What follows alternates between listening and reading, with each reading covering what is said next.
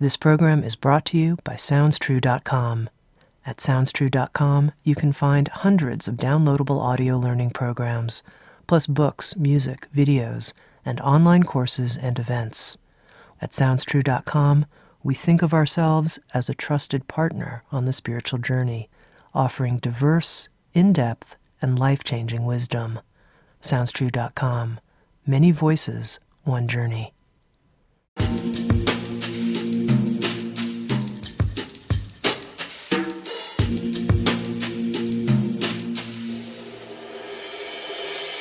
You're listening to Insights at the Edge. Today my guest is Dr. Joel Kahn.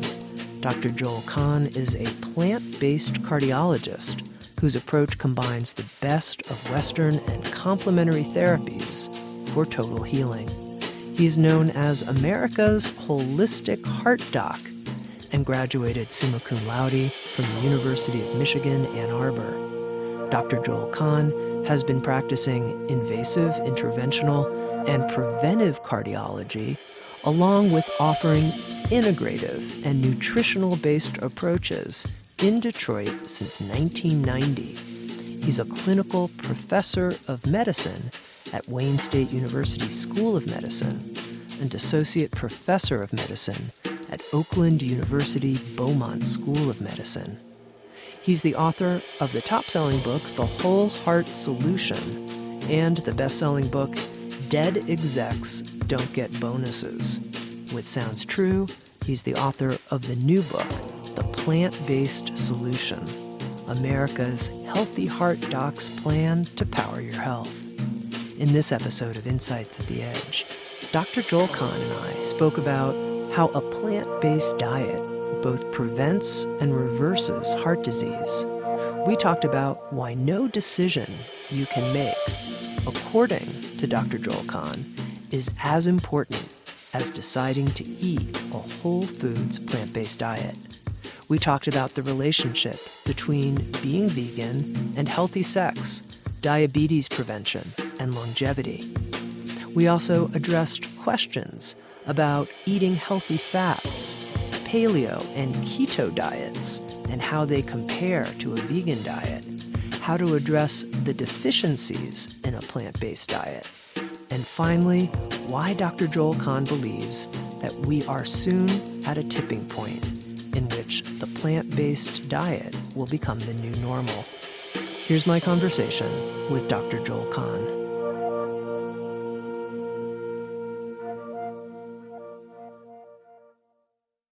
Joel, to begin, if you can share with our listeners a bit about your background, how you became a leading cardiologist focused on plant-based solutions to health. Yeah, there's a few bullet points in my life that are like the big milestones. One was I was 10 years old and I met a cute girl in fifth grade. She's been my wife for 36 years, but she ties back in the story in just a few seconds.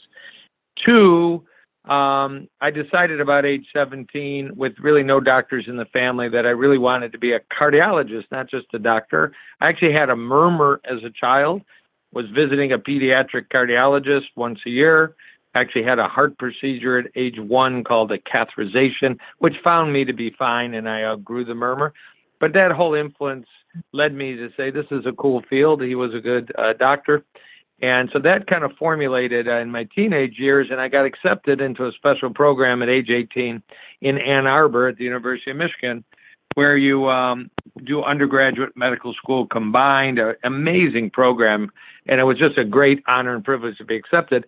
So that was a milestone. And then pretty much two more. I walked into the cafeteria at my dormitory, September 1977.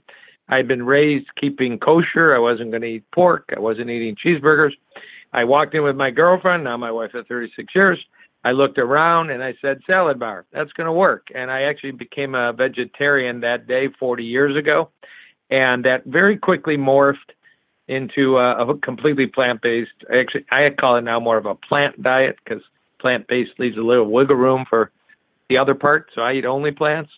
And the last piece is 1990. I finished a long period of cardiology training, stent training, heart attack training. And I began my job July 1, 1990, actually circled back to Ann Arbor, Michigan. I'd been out of state for 4 years training. And 3 weeks after starting my job, where I had been literally working 24 hours a day in the cath lab, innovating new programs, pushing the window and envelope, an article came out July 21, 1990, in a British journal called The Lancet that reported you could reverse heart disease using the diet I had been eating by that point for 20 plus years, a plant diet, including walking, meditation, not smoking. That was called the Lifestyle Heart Trial. So literally I had about 3 weeks where the only therapy I had to really offer heart patients was medicine and balloon stent. And 3 weeks later, I'd circle back to what I had decided in 1977 was now a proven therapy. So that really gets you there. I, from 1990 on, said, I'm going to teach people everything I know, medicine, stents, balloons, but I feel obligated to teach them about nutrition. And so I've always focused on nutrition as a therapy since, that day, quite long time ago. The idea that a plant diet can reverse heart disease, I don't know if that's widely known. Can you tell me what the evidence is for that? Yeah, so it actually, and I try and be quick and concise, but it's one of my topics. I go through it in the book. It's fascinating, but maybe not the first bullet point, but one of them is during World War II, the country of Norway, which had the best records, was invaded by the Nazi regime. And during the 2 years that the Nazis occupied Norway, roughly 2 years, they would routinely move all the animal livestock out of the country back to Germany to feed troops and military people and government people, leaving the people of Norway virtually plant-based in the garden, in the forest, whatever they could forage. And during those 2 years, surprise, surprise, because this data was published shortly after World War II, heart attack rates fell tremendously in Norway. When that was published, and the reason was already implied, maybe a diet without animal products reduces heart attack rate and actually death from heart disease rates. So that was noticed by some people. One was an internist in Los Angeles in the late 40s. We're talking long ago. Dr. Lester Morrison, he had a very large cardiology practice. What was the therapy in the late 40s? Essentially none. You're going to die of your heart disease. And there was already a rise in heart disease in the 1940s. He said, I'm going to feed half of my patients a Norway diet, Norway during World War II diet. He didn't call it that, but it was essentially going to take away their liver. I'm going to take away their red beef. I'm going to take away their cheese, their cream, and such. And I'm going to encourage them to eat what we would now call a whole food plant-based diet. Radical idea. He published the data in a major journal in 1951, and he followed his patients even longer. At 12 years, none of his patients that ate a typical Los Angeles diet were alive. Half of his patients that ate the quote Norway and the quote World War II diet were alive. Radical data. And from that, a whole series of people like the engineer Nathan Pritikin, who, although he passed away in the 80s, he still lives on for sure in several ways. There's a food line called the Pritikin Food Line. There's a center of health in South Beach, Miami, called the Pritikin Longevity Center. It's very active and beautiful. And there's actually even a insurance reimbursed cardiac rehabilitation program called Pritikin Intensive Cardiac Rehab. But this engineer latched on to the Morrison data and the Norway data and started advising people that they should do this, even though he's an engineer. It's a crazy story. I won't go into it. But he published real data in real journals, and he changed the world. And then Dr. Dean Ornish, who is still a very active researcher, scientist in the San Francisco area, he did a study and published that paper I read July 21, 1990. He continues to contribute whole food, plant-based diets in Dr. Ornish's world, plus meditation, stress management, plus walking, can stop and reverse advanced plaque in heart arteries, can shrink prostate cancer, can lengthen markers of anti-aging in our cells called telomeres, and he's embarking on an Alzheimer's study right now. And then finally, probably bringing up Dr. Caldwell Esselstyn, a pioneer at the Cleveland Clinic in actually glandular surgery, got very interested in heart disease 30 years ago and has his own program at the Cleveland Clinic, published data, massively compelling, that if you will just change one thing, your diet to a healthful, heart-friendly diet, the only diet ever described to stop and reverse heart disease, which is no animal products and every plant on the planet, you can actually stop and reverse the disease that may have been going on for decades. Now, in my world, as an integrative but also plant-based cardiologist, I do all that with diet, stress management, walking or other forms of exercise. And there's a plus. I do that plus because the science says there may be some other ways to add to this awesome and really quite powerful dietary therapy. There is no other dietary regimen that has ever been shown to shrink prostate cancer, to reverse established cardiovascular disease, and to affect our aging, our telomeres, the way that what I write about and what I have practiced for about 30 years has been shown to do. Now, when you say I do all of that plus, I didn't follow you. What's the plus part? So I had the opportunity about 5-6 years ago, knowing I was getting restless as a conventional cardiologist, happy but restless. I was getting restless in the cath lab, putting in balloons and stents.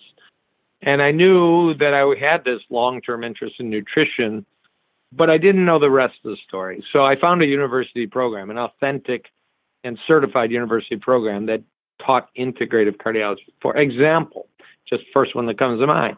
In Japan, if you have an advanced heart disease and you're having chest discomfort, we call angina, they're going to tell you, along with every other thing they might recommend, medication, diet, lifestyle, they're going to tell you use an infrared sauna 2 to 3 times a week because we have proven published data in Japan about the health benefits of infrared sauna. How many cardiology patients in the United States have ever heard that? How many cardiologists have ever heard that? Everybody can go online and check the National Library of Medicine and read the dozens of studies.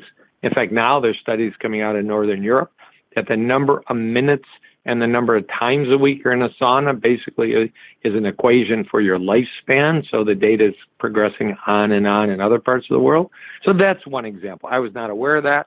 I have an infrared sauna in my house. A good number of my patients either use facilities in the area where they rent by the hour or have decided to purchase themselves a pretty nice lifestyle option. Supplements, proven supplements. Is it just expensive urine or is it therapy? So one I point to all the time, a antioxidant many people have heard of, coenzyme Q10 or CoQ10. Our bodies make it. Every cell in our body needs it. As we get over age 40, we make less of it, darn it. And if you're taking a group of drugs called statins, the cholesterol-lowering drugs, which can have a role in patient care. I'm not a zealot that says never, never, and can also cause side effects, of course. I'm acutely aware of that. However, if you're on a statin, you make far less coenzyme Q10 than you would otherwise at your age. So there are 2 studies that motivate me once I learn these through my advanced training, and I've used them now in thousands of patients. There's a study from Northern Europe again. If you're over age 70 and a healthy, free-living Northern European, and you get put on 300 milligrams a day of coenzyme Q10 versus placebo, you live longer. I think cardiologists ought to be teaching that to patients. Mm-hmm. You look great, Mrs. Jones, Mr. Smith, but you're 72 years old. You can go to your local vitamin shop. You can go to your big box store. You can go online, but maybe add some coenzyme Q10 based on these studies. And if you have a serious cardiovascular condition called congestive heart failure, a large and funded 10-year study shows you live longer if you take coenzyme Q10. So unfortunately, all supplements, and I could go on with many other examples of where supplements can replace prescription drugs. Sometimes that's reasonable, sometimes that's not, where supplements can be additive to prescription drugs to get even a better benefit and maybe use a lower dose of the prescription drug. But there clearly are examples like the ones I just mentioned where either quality of life or quantity of life have been absolutely proven. Yet it kind of all falls into one: expensive urine, don't bother taking it. Now, there are some concerns about taking large doses of low-quality single vitamins. There have been some failed studies, but there's another one for prostate cancer that's compelling and published. I don't tell my patients any recommendation if there's not some scientific literature that I know where it is and I know the data. But if there is, I'm going to tell them that it's, one of the menu options. When I talk to a patient, I say for heart disease, there's three doors. Door one is the lifestyle issue. Door two is a stent, and door three is bypass. There's so much in that door one that patients never hear about. And you can call that lifestyle or integrative cardiology, but it's so much fun to have the toolbox that goes to that level. Now, if you're in the emergency room and you're having a heart attack, I'm not going to talk to you about garlic or your heart artery blockage. Sure. I'm going to talk to you about get you in a cath lab as quick as we can because we need it. Sure. Joel, there's so much to talk about here, but I just have a quick question about the infrared sauna, because I've never heard that there were heart health benefits to being in an infrared sauna. Can you explain that to me? How does that work? Well, it's not completely clear, but if you go to the Japanese literature again, they've done both basic science and clinical trials, real clinical trials. And it appears that infrared sauna may have multiple benefits. It may be a detoxifying strategy. There's data that if you go to the gym and sweat and collect your sweat in a little vial and analyze it, you may be actually excreting some of the toxins we build up, let's say BPA, let's say mercury. And if you go in an infrared sauna for the same amount of time and collect the sweat, there's actually more of the toxins excreted. So they're both great activities. But infrared sauna is truly scientifically known to be detoxifying. And then there's a concept inside every artery in our body, 50,000 miles of arteries in our body. That's twice around the planet Earth. Every artery is lined with a wallpaper called the endothelium. We'll call it the wallpaper. And it needs to be healthy and functioning for heart attack, stroke-resistant life. And it turns out it looks like infrared sauna helps the endothelium stay healthy or heal and become healthy. So in Japan, they've done studies, again, going to congestive heart failure, that if you're suffering from that very common and very serious disorder and you add infrared sauna, there's actually one study they have suggests you live longer. There's other studies suggest at a minimum you feel better, you walk further, because if your arteries are responding better, the whole system works better. So, and it does lower blood pressure. And blood pressure is the single biggest cause of death in the world. It's actually blood pressure, according to a study called the Global Burden of Disease Study Group. So anything we can throw at the global population to lower blood pressure is a great benefit.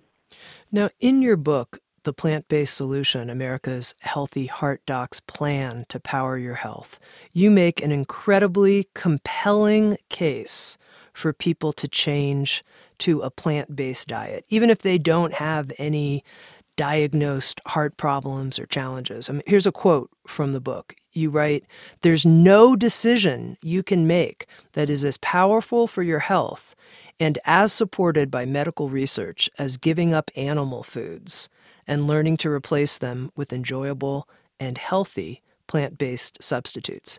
No decision you can make. That's a really strong statement. Yeah, well, I think it's actually I wouldn't have put in there if I didn't feel strongly it was supported by science. What don't we know? I mean, I'm not a type of physician or author that won't recognize the deficiencies.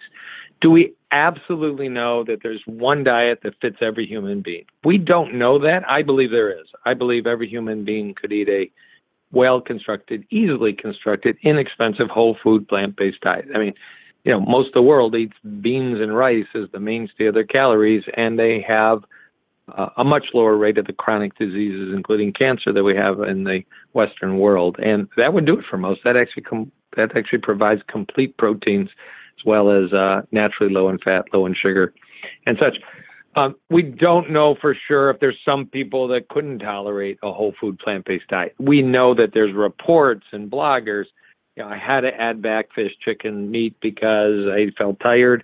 These are anecdotal reports. I don't know if their diet was top-notch or not. But with all that said, there's three legs upon which the movement, we can call the plant movement, the vegan movement, whichever you want to call it, sit upon. One is animal rights. And I always bring that up because although there are wonderfully ethical farmers, more than 95% of Americans who are eating eggs, chicken, fish, beef, pork, turkey, ham, whatever you want to pick, the cruelty with which animals are born, live, and die in factory farms, which is more than 95% of all that food that's created, and which is the second leg, the environmental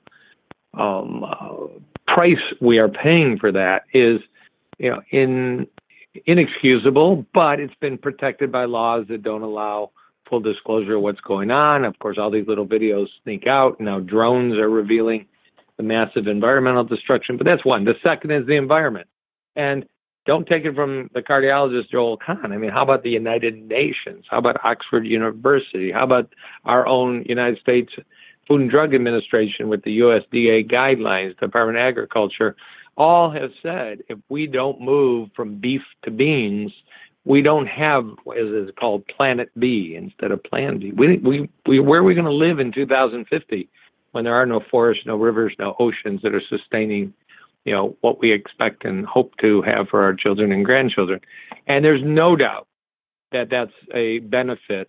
It's not perfect. You still have to raise plants to feed 8, 9, 10 billion people. There's going to be some contamination of the planet, but greenhouse gases are growing at a rate, contamination faster than they have ever in the history of humankind. That's data that just came out from the World Meteorological Organization. And we got an issue, but everybody wants to enjoy their steak and not think about 20 years down the road. But it's happening right now with the crazy weather we're having. The third is the health issue, and that's where I got to. I can't prove. I just know the science is if you took a scale and put all the science that says you can exist without animal products on a well-balanced rainbow whole food plant-based diet of fruits, vegetables, legumes, and whole grains, versus those that say meat and other products are essential or health promoting, the scale falls, so heavily in favor of the plant diets, so heavily. Whether we're talking multiple sclerosis, something called the SWINK diet, whether we're talking about preventing and even reversing type 2 diabetes, work by Dr. Neil Barnard, Dr. Gabriel Cousins, and others. And then my main focus, cardiovascular disease, where studies done with the Adventist Health System and the Seventh-day Adventist, actual prospective scientific studies by Dr. Dean Ornish, Dr. Caldwell Esselstyn, Dr. Joel Furman. When you ask the question, what diets have been proven to halt and reverse our number one killer, it's proven for a plant diet. It's absolutely conjecture for every other attempt because it's never been shown. And that's always my question. Yes, I was a CrossFit gym person myself, and the paleo diet is so much better than going to Wendy's, Hardee's, McDonald's, and KFC. But don't tell me it reverses heart disease because it's never been studied. Short studies suggest a low-carb, high-fat diet may help you lose weight and control type 2 diabetes short-term, but show me what it's doing to arteries long-term. And if we don't have science, don't promote it. If you're putting butter in your coffee, I know it's a trend out west, but you're telling me that's good for your health and you've never studied arteries and the impact on cholesterol and arteries, don't promote that for health because it's never been shown, but I can show you how eating fruits and vegetables do it. So we can go on, but, chronic conditions, psoriasis, eczema, autoimmune diseases like lupus, like rheumatoid arthritis, like colitis, hypertension, cholesterol, type 2 diabetes, stroke, heart attack, cancers, certainly prostate cancer, just recently shown colorectal cancer. After you recover, you should be on a plant-based diet, rich in fiber, on and on. Because a whole food plant-based diet, we're not talking about eating soy hot dogs. You want to have one once in a while, it's fine. There's much better products out there now. Although soy is a good food, we can come back to that. But well-constructed whole food plant-based diet, the rainbow diet, is associated with more prevention and reversal studies than any other choice out there. Plus, the side effect, it benefits the environment. And it's a kind way to live. We live in a cruel world, at least the internet gives us, constantly negative news, as they sometimes call that channel. And just to know that peace begins on your plate, you're choosing to eat a kind diet is kind of a nice thing to do and mindful. Whether it's once a week, as Paul McCartney just put out a YouTube, eat plants once a week as a baby step, or whether you want to do it 21 meals a week, as I've done for 40 years. Now, you brought up some really, I think, important points about why some people say, plant-based diet, I'm not really sure. You mentioned a paleo diet, and I know right now a fad, at least here in Boulder, is the keto diet. And this whole idea that we need good fats, fats are good, I'm going to put the butter in my coffee, as you talk about. I think people are confused. One of the reasons it's not so obvious, yes, whole food, plant-based diet, no butter, no healthy fats, is that there's a lot of confusing information out there. How can you help people sort through that without just being, oh, that's, Dr. Joel Kahn's bias or his fundamentalism or whatever? No, and I think you're right. I mean, some people say the confusion's on purpose, that the playbook of the cigarette industry was for about 20 years, to confuse the public. Well, yes, smoking's associated with lung cancer. It's not proven. And, it could be other factors. Maybe smokers just don't eat healthy. It's the diet. So for about 20 years, they were able to hold off, the government and regulation, and hospitals allowed smoking for way too long because of that. Some people say the food industry is doing an awesome job of that playbook, confuse the public, and we can let people basically eat and buy whatever they want because they'll be so confused they can't come up. But when we have two doctors giving polar opposite recommendations, and I'm sensitive to that. The keto diet, couple comments since you brought it up, and then I'll bring up the last point you brought up.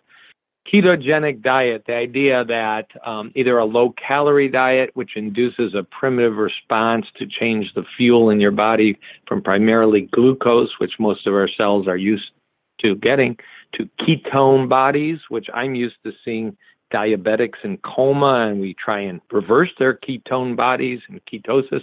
But maybe most of us can tolerate a little bit of ketosis by lowering our calories or eating what you said, a low-carb, high-fat diet, never eating anything white, but packing in, hopefully, some fruits and veggies. But there are guys and gals out there on the social media eating literally an all-meat diet, 21 meals a week, week after week after week after week, claiming unbelievable strength, power, and all the rest.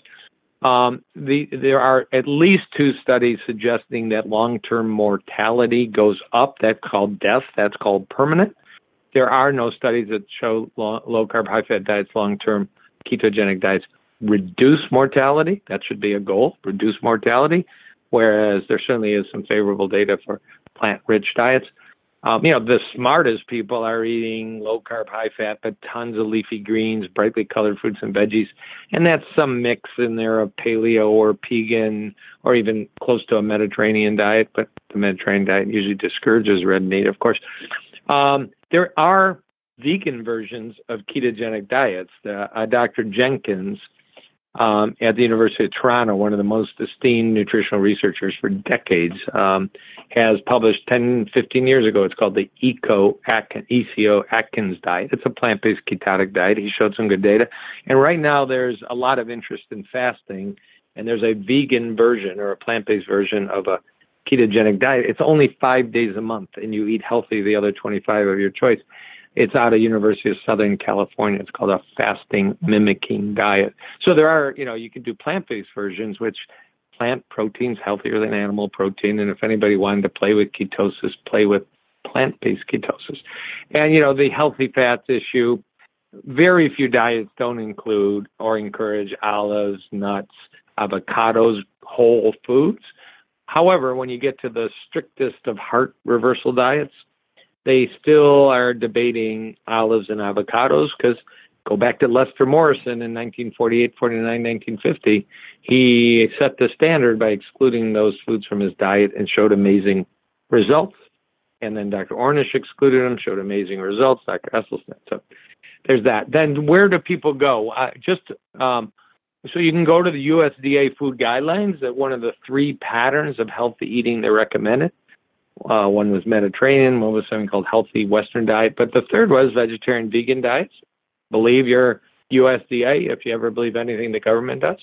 Go to the association, the American Association of Nutrition and Dietetics, the largest dietitian group in the world, 100,000 strong, where in the end of 2016, they put out a paper on vegetarian diets at every phase of life, preconception, pregnancy, infants, teenagers, middle age, and elderly. A vegan vegetarian diet is an awesome and healthy option. We can talk in a second about the few deficiencies, but every diet has deficiencies. And then Lastly, there's an organization called True Health Initiative. They have a beautiful website. It's over 300 nutrition and health experts, physicians, PhD scientists. I'm a member of it. I'm on their advisory board. And it's people of very diverse opinion who've come up with a central recommendation that every healthy diet at its core has an abundance of fruits and vegetables and whole grains and legumes prepared in traditional ways based on the culture and the location. So True Health Initiative is a place to go to. Anybody that says don't eat legumes, don't eat fruit, don't eat that all plant diets are unhealthy, they're rogue, they're fad, and their obligation is to come up with science. So is there a study that shows putting butter in your coffee promotes health? No, it promotes sales of butter and coffee and such. But I'm highly critical of that because it harms people without a doubt. So long-winded answer. I'm pretty passionate about this stuff.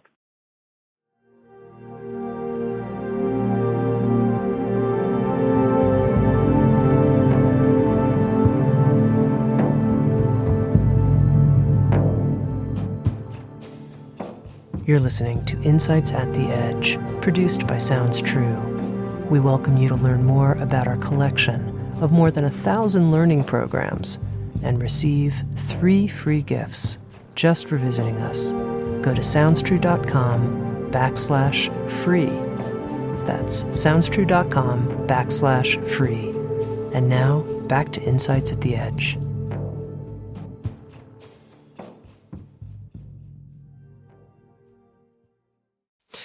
And you're making such a strong case that it brings up, I think, a very, very, very important question. And I'm sure you've thought about this a lot, which is, given the compelling scientific evidence, why is such a small percentage of the population, at least in the United States, choosing a vegetarian, and in your case, your recommendation, vegan diet?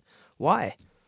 Why is it so small? There really is a tipping point, without a question. I mean, maybe I'm the crazy guy that actually scans the internet, which I do, looking for new medical data, new nutrition data, but the word vegan athlete, vegan race car driver, vegan Formula One world champion, vegan politician in England and Australia, an actor, and, these are just people, but they get the headlines. Oh my God, the food industry, Campbell's Food buying plant-based companies, Tyson Chicken investing in plant-based burgers, Leonardo DiCaprio putting, tens of millions of dollars along with Bill Gates and Richard Branson and on and on. I mean, there's no doubt the food industry, the hospital industry, slow as molasses. Slap them in the rear and put shame, shame, shame. They should be leading the charge to healthier diets.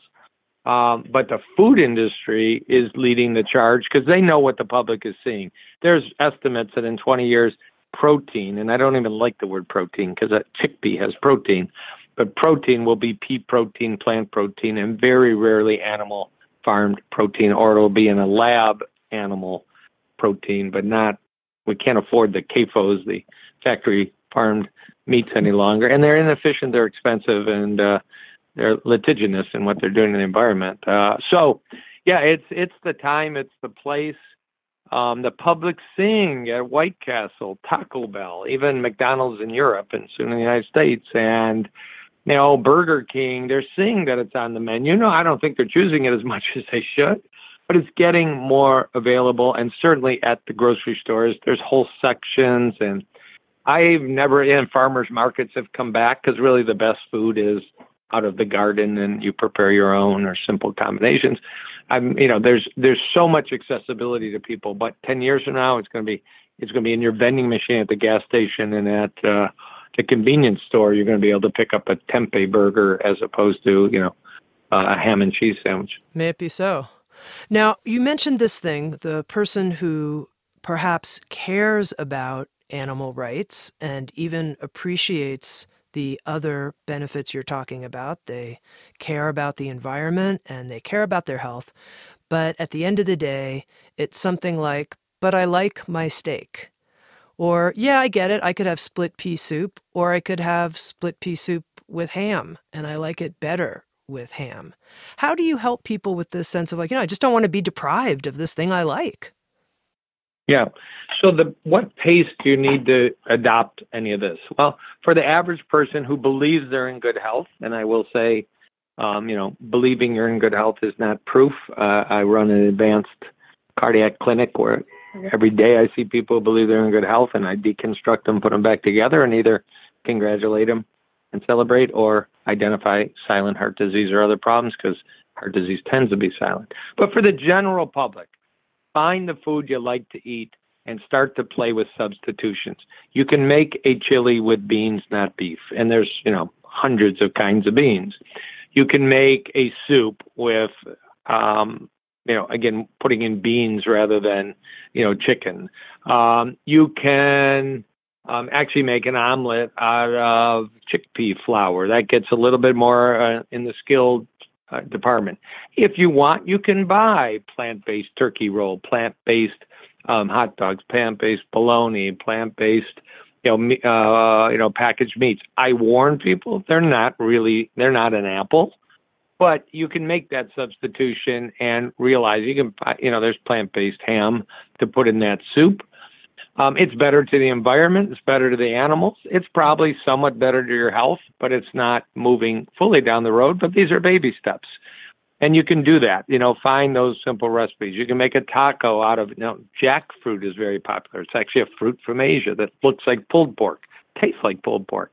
You can do amazing things with crumbled beef that's actually out of pea protein. What they're doing out of peas and hemp nowadays is crazy and tasty and radical. But if you've got a health condition, if you've got type 2 adult diabetes and you're really struggling and nobody's ever told you it might be reversible, or heart disease or obesity or even, eczema, psoriasis, and asthma, and you want to, bust loose out of the sick mode into a health mode, you probably want to jump right in and find some, and that's what my book is full of resources and recommendations and an eating plan. And you want to eat clean. It's just food. Your health is more valuable. You're going to have to break some habits. There's a well-known anthropologist, Margaret Mead, I think now of blessed memory, who said it's easier to change a person's religion than it is to change their diet. And that is clearly true. People resist, people fight. That's why the public's confused. You turn on TV and, it might be a doctor's show and people are arguing. But the reality is you can trust eating from the garden as your mainstay or only source is by far the decision to move. Now, you made this interesting point, quoting Margaret Mead, easier to change someone's religion than their diet. I'm going to ask this question again, because here you are, you're saying as a physician, you decided to dedicate yourself not just to healing people through interventions, but as an educator, being an educator. So why is it so hard for people to change their diet? Part of it is, it's always going to be somewhat education. What's the benefits? What's the downside? Two is, there's a statement out there in the wellness world, when you make the right thing to do, the easy thing to do, you're more likely to move down a health path. So when you build in sidewalks in neighborhoods and, work sites, people are going to move more likely, or you give them pedometers or standing desks. And when we have cafeterias at hospitals, hello hospitals, at work sites, when we have, a fast casual and vending machine, easy options that are price competitive, or maybe you're paying a little bit more. In the United States, we spend the least amount of money per capita on food as any Western country because so many government subsidies. That's also part of the problem. When meat, dairy, egg, and cheese are subsidized, so they're inexpensive. When a salad costs more than a beef burger, we've got a problem. And all we can hope is the food industry keeping, on big scale. That's why I get excited when Tyson invests in a plant-based burger company, because that kind of efficiency and reach will keep the price down. And they're not going to sneak beef into these burgers. They know the future is plant-based proteins, but they're going to keep the price down. So yeah, when the right thing to do is the easy and cost-competitive thing to do, people will be on board. And we need legislation too, just like some of these sugar taxes have been out there. We need to figure out, how do you break the subsidies? Think about how stupid it is. We pay taxes, our government subsidize food industries that clearly create disease that then we have to use more of our taxes to pay for people's health care through government subsidized health care, which is so much of healthcare in America. So it's a cycle that's, breaking the bank and breaking our own, tax structure and causing people to suffer. I mean, if you had to do it all over again, tomorrow you take those subsidies away. But, it's politics. It's not happening tomorrow. Mm-hmm. Now, you mentioned that we could talk about the deficiencies of a full plant-based diet, and you said that every diet has deficiencies. I can imagine someone saying, really? Like, the reason that the plant-based diet isn't so great is because I have to take this supplement and that supplement. I wouldn't have to do that if I was just eating a little bit of animal protein or some fish and eggs. Right. So the current recommendation, you can go beyond this, but if you're eating a 100% plant-based diet, you're never having an animal product, what I've done for 40 years. B12, most people know about.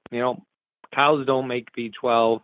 B12 is produced by bacteria in the ground, but cows graze on the dirt and their tissues accumulate B12, whereas plants don't do that.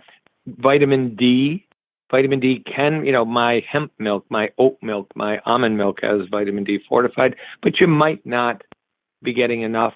Mushrooms are very rich in vitamin D. And the last one is algae-based omega-3. Omega-3, we've all heard of. We think fish oil is very rich in flaxseed, very rich in chia seeds, walnuts, green leafies.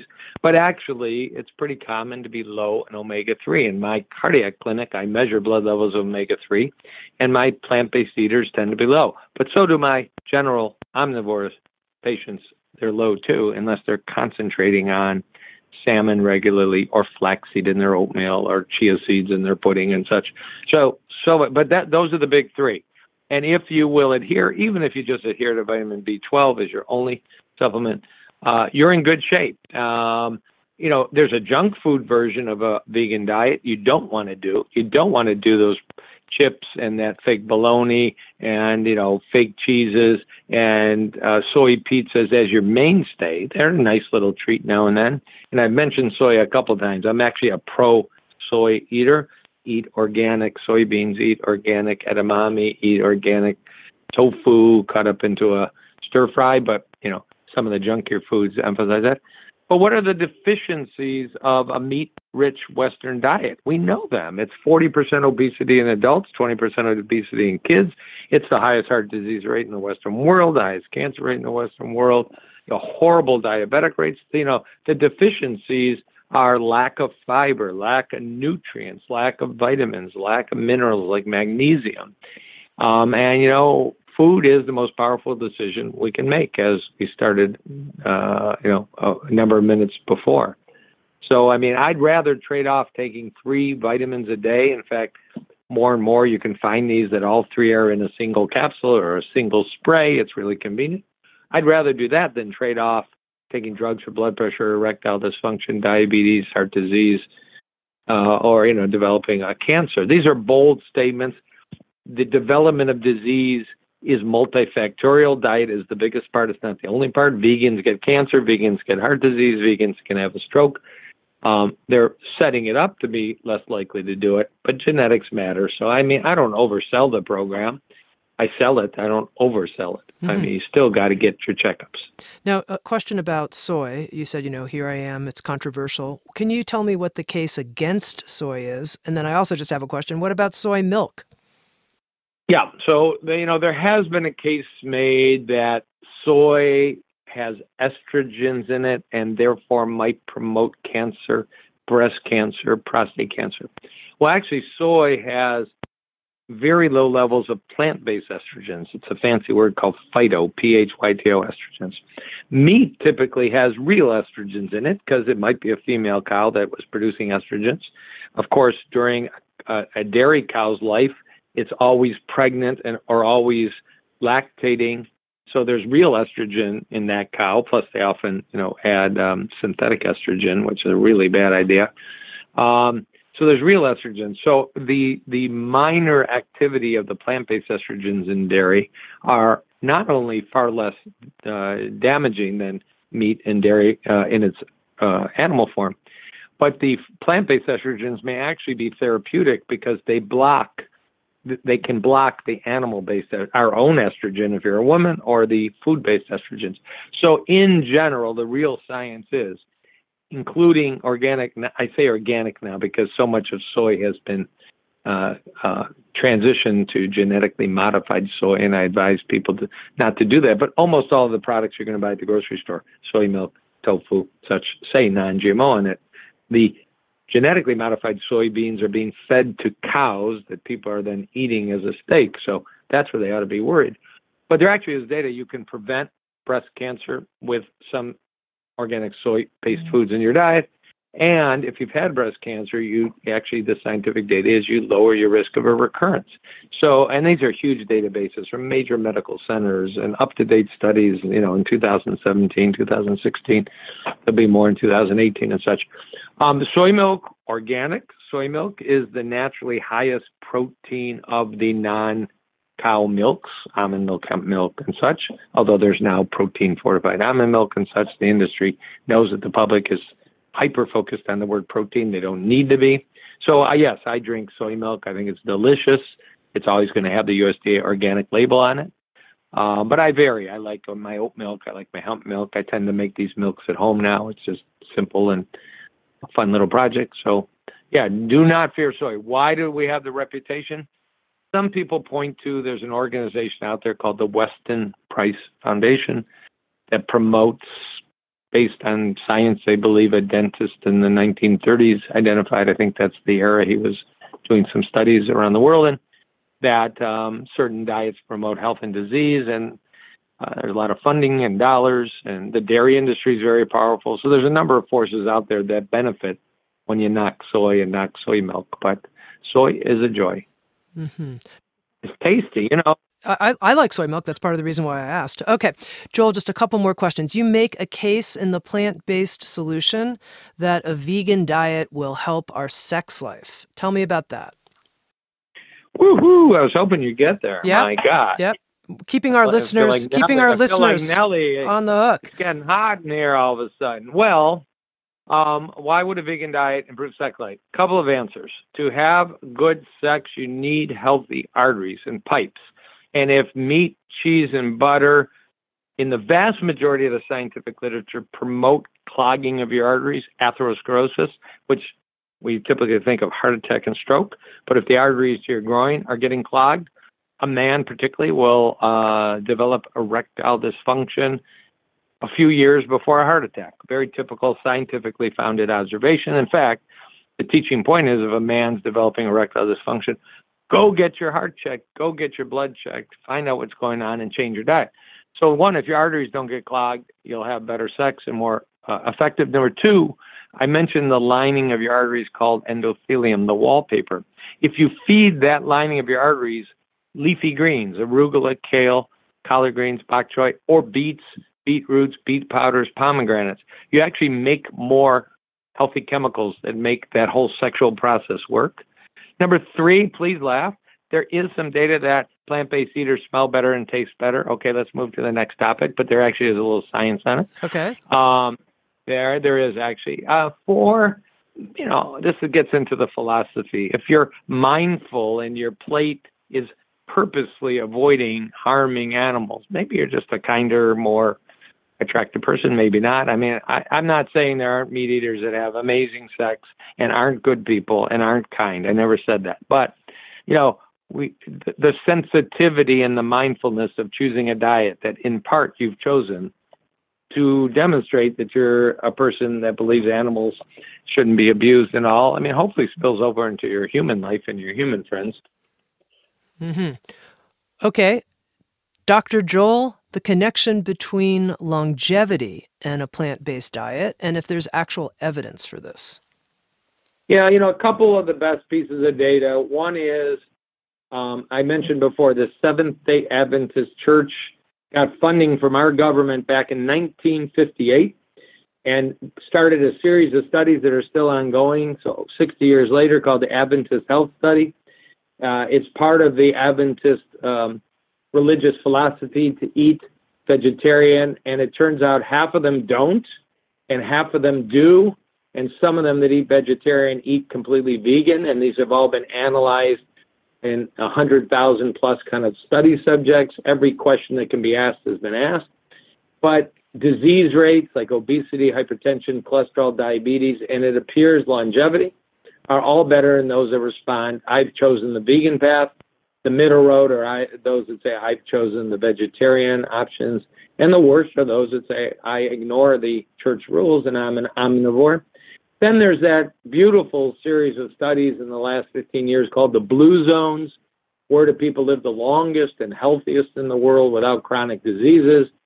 Okinawa, Nicoya Peninsula in Costa Rica, Icaros, Greece, Sardinia, Italy, and then Loma Linda, California. And they are not completely vegan societies, but in general, the data is less than 5% of their calories. In some instances, like Okinawa, are animal products, and 90 to 95% diets are plant-based. It can be sweet potato, it can be corn, it can be fruits and veggies, depending on the location. And that longevity is enhanced. Now, we all know the 103-year-old woman that smoked and ate bacon and made it in the newspaper because, the secret to my longevity is I eat bacon every morning. But you got to go with trends. You can't go with a single case study. The trends are there. But, I know that, again, these plant diets are an extremely helpful choice. Is it 100% that's required for that optimal health? Is it 90% plus? Still remembering that 5 to 10% of animal products a person might eat still have environmental and issues of how they were raised and ethics and cruelty. That hasn't been resolved. Whether you actually could study that benefit. But get to 90%, and then you'll probably feel so good you'll just, fill in the blank. For example, President Bill Clinton is reported to eat 20 meals a week that are completely whole food plant-based, but he likes a piece of fish on Friday. Okay, is that worth condemning? Well, if I was a fish, I wouldn't be happy about it. And if I was an environmental expert, I'd say that's still a little harm to the oceans. But from a health standpoint, I don't know that I can distinguish, that from 21 meals a week in terms of his heart and his heart health. Mm-hmm. I'm being honest, I like it. I appreciate that. Now, I just can't BS the public. I just have two final questions for you. I'm curious for that person who's listening, who feels inspired, but says, I'm going to have to approach this gradually. You mentioned Paul McCartney and, one day a week I can eat a vegan diet. What do you think about someone who says, I'm inspired, but I'm going to have to take a gradual approach? Yeah, and I'm, inch by inch it's a cinch, yard by yard it's hard, said the great Detroit spokesman Les Brown, once married to Gladys Knight. Anyways, so I'm a very patient person. So there's, a couple different ways. You could do a meatless Monday. It's a small step. It's an easy step in many companies and schools. Actually, there's now 15 schools in Brooklyn that are doing meatless Mondays, recently announced by Mayor de Blasio. That's a great step. If you get kids at a young age mindful, that's a good step. You can do just breakfast. Okay, I'm just going to do breakfast without bacon, eggs, and cheese. I can do oatmeal, chia pudding. I can do whole wheat pancakes. I can do hemp, coconut, almond yogurts with fruits and veggies. Or do what I do. I skip breakfast because I do some intermittent fasting. Anyways, that's a step. And then you can do I'll do it for 3 weeks and see if I feel better. And there's many resources on the web. There's something called 21daykickstart.org, totally free online program to eat easy, simple, inexpensive plant-based for 3 weeks. You might feel so good you don't want to stop. You might have lost some weight, more energy, sleep better, acne better. And then there's a 28-day program like that called the Engine 2 Diet. There's a 22-day program called 22daysnutrition.com, all on the web, all available by credible either physicians or nutritional experts. Okay, just one final question. As part of this conversation, you mentioned this idea of a tipping point, and that in your own sense of our future, you see it. You see a point in time where a whole food, plant-based diet will be the diet of choice. And I noticed that when you said that, I thought, really? I haven't sort of seen that as something that would come, certainly not in my lifetime. which I hope from all the plant-based foods I'm eating will be many, many, many decades to come. What gives you that confidence that there will be this tipping point? Yeah, I think the best barometer, again, dollars speak, is the food industry. And when you see, as I said, Campbell's Food bought a Detroit company called Garden Fresh Salsa and Hummus for over $200 million. This year they bought Pacific Foods, an organic plant-based food company, for $700 million. When Tyson invested in Beyond Meat, when somebody bought Silk Milk, White Wave, and spent about $400 million. And, examples like that. I mean, these are not decisions taken lightly. These are huge dollars. They're based on marketing and industry trends. And I think there's a huge portion of the public that if you can present to them in their grocery store, or more and more, people are buying food sources online, that we have either pre-made or easy to assemble, or the components and the buzzwords people are looking for: clean foods, maybe they're non-GMO, plant-based, maybe organic. And I think the public understands they're healthier than barbecuing kielbasa wrapped in bacon. It's happening, and the food industry is making it accessible. And then it never hurts when the Formula One winner this year, Lewis Hamilton, announces his victory was because of his enhanced performance being plant-based, or the world's strongest man, Patrick Baboumian, he's lifted 1,200 pounds last year, set a world record, is plant-based. Dispelling these myths. 14 NBA players this year have announced they've adopted a completely vegan diet because their performance is better. The public sees that, and they're opening their minds somewhat. But for a lot of rank and file people, you walk into the liquor store, the grocery store, the vending machine, the work food truck, it's still eons away, I agree. Dr. Joel Kahn, I have to say, you've really inspired me, and I love the fact that you're a physician educator and your emphasis on really helping share the scientific data with people. I want to thank you so much. Well, thank you. Actually, right, the next thing I'm going to do here is call a patient and go over some patient data. I am a real doctor, but thank you. You asked great questions, and I hope my enthusiasm and authenticity came through, because I really do care. I can feel it. I've been speaking with Dr. Joel Kahn. He's the author of the new book, The Plant-Based Solution, America's Healthy Heart Doc's Plan to Power Your Health. Thanks, everyone, for listening. SoundsTrue.com. Many voices, one journey.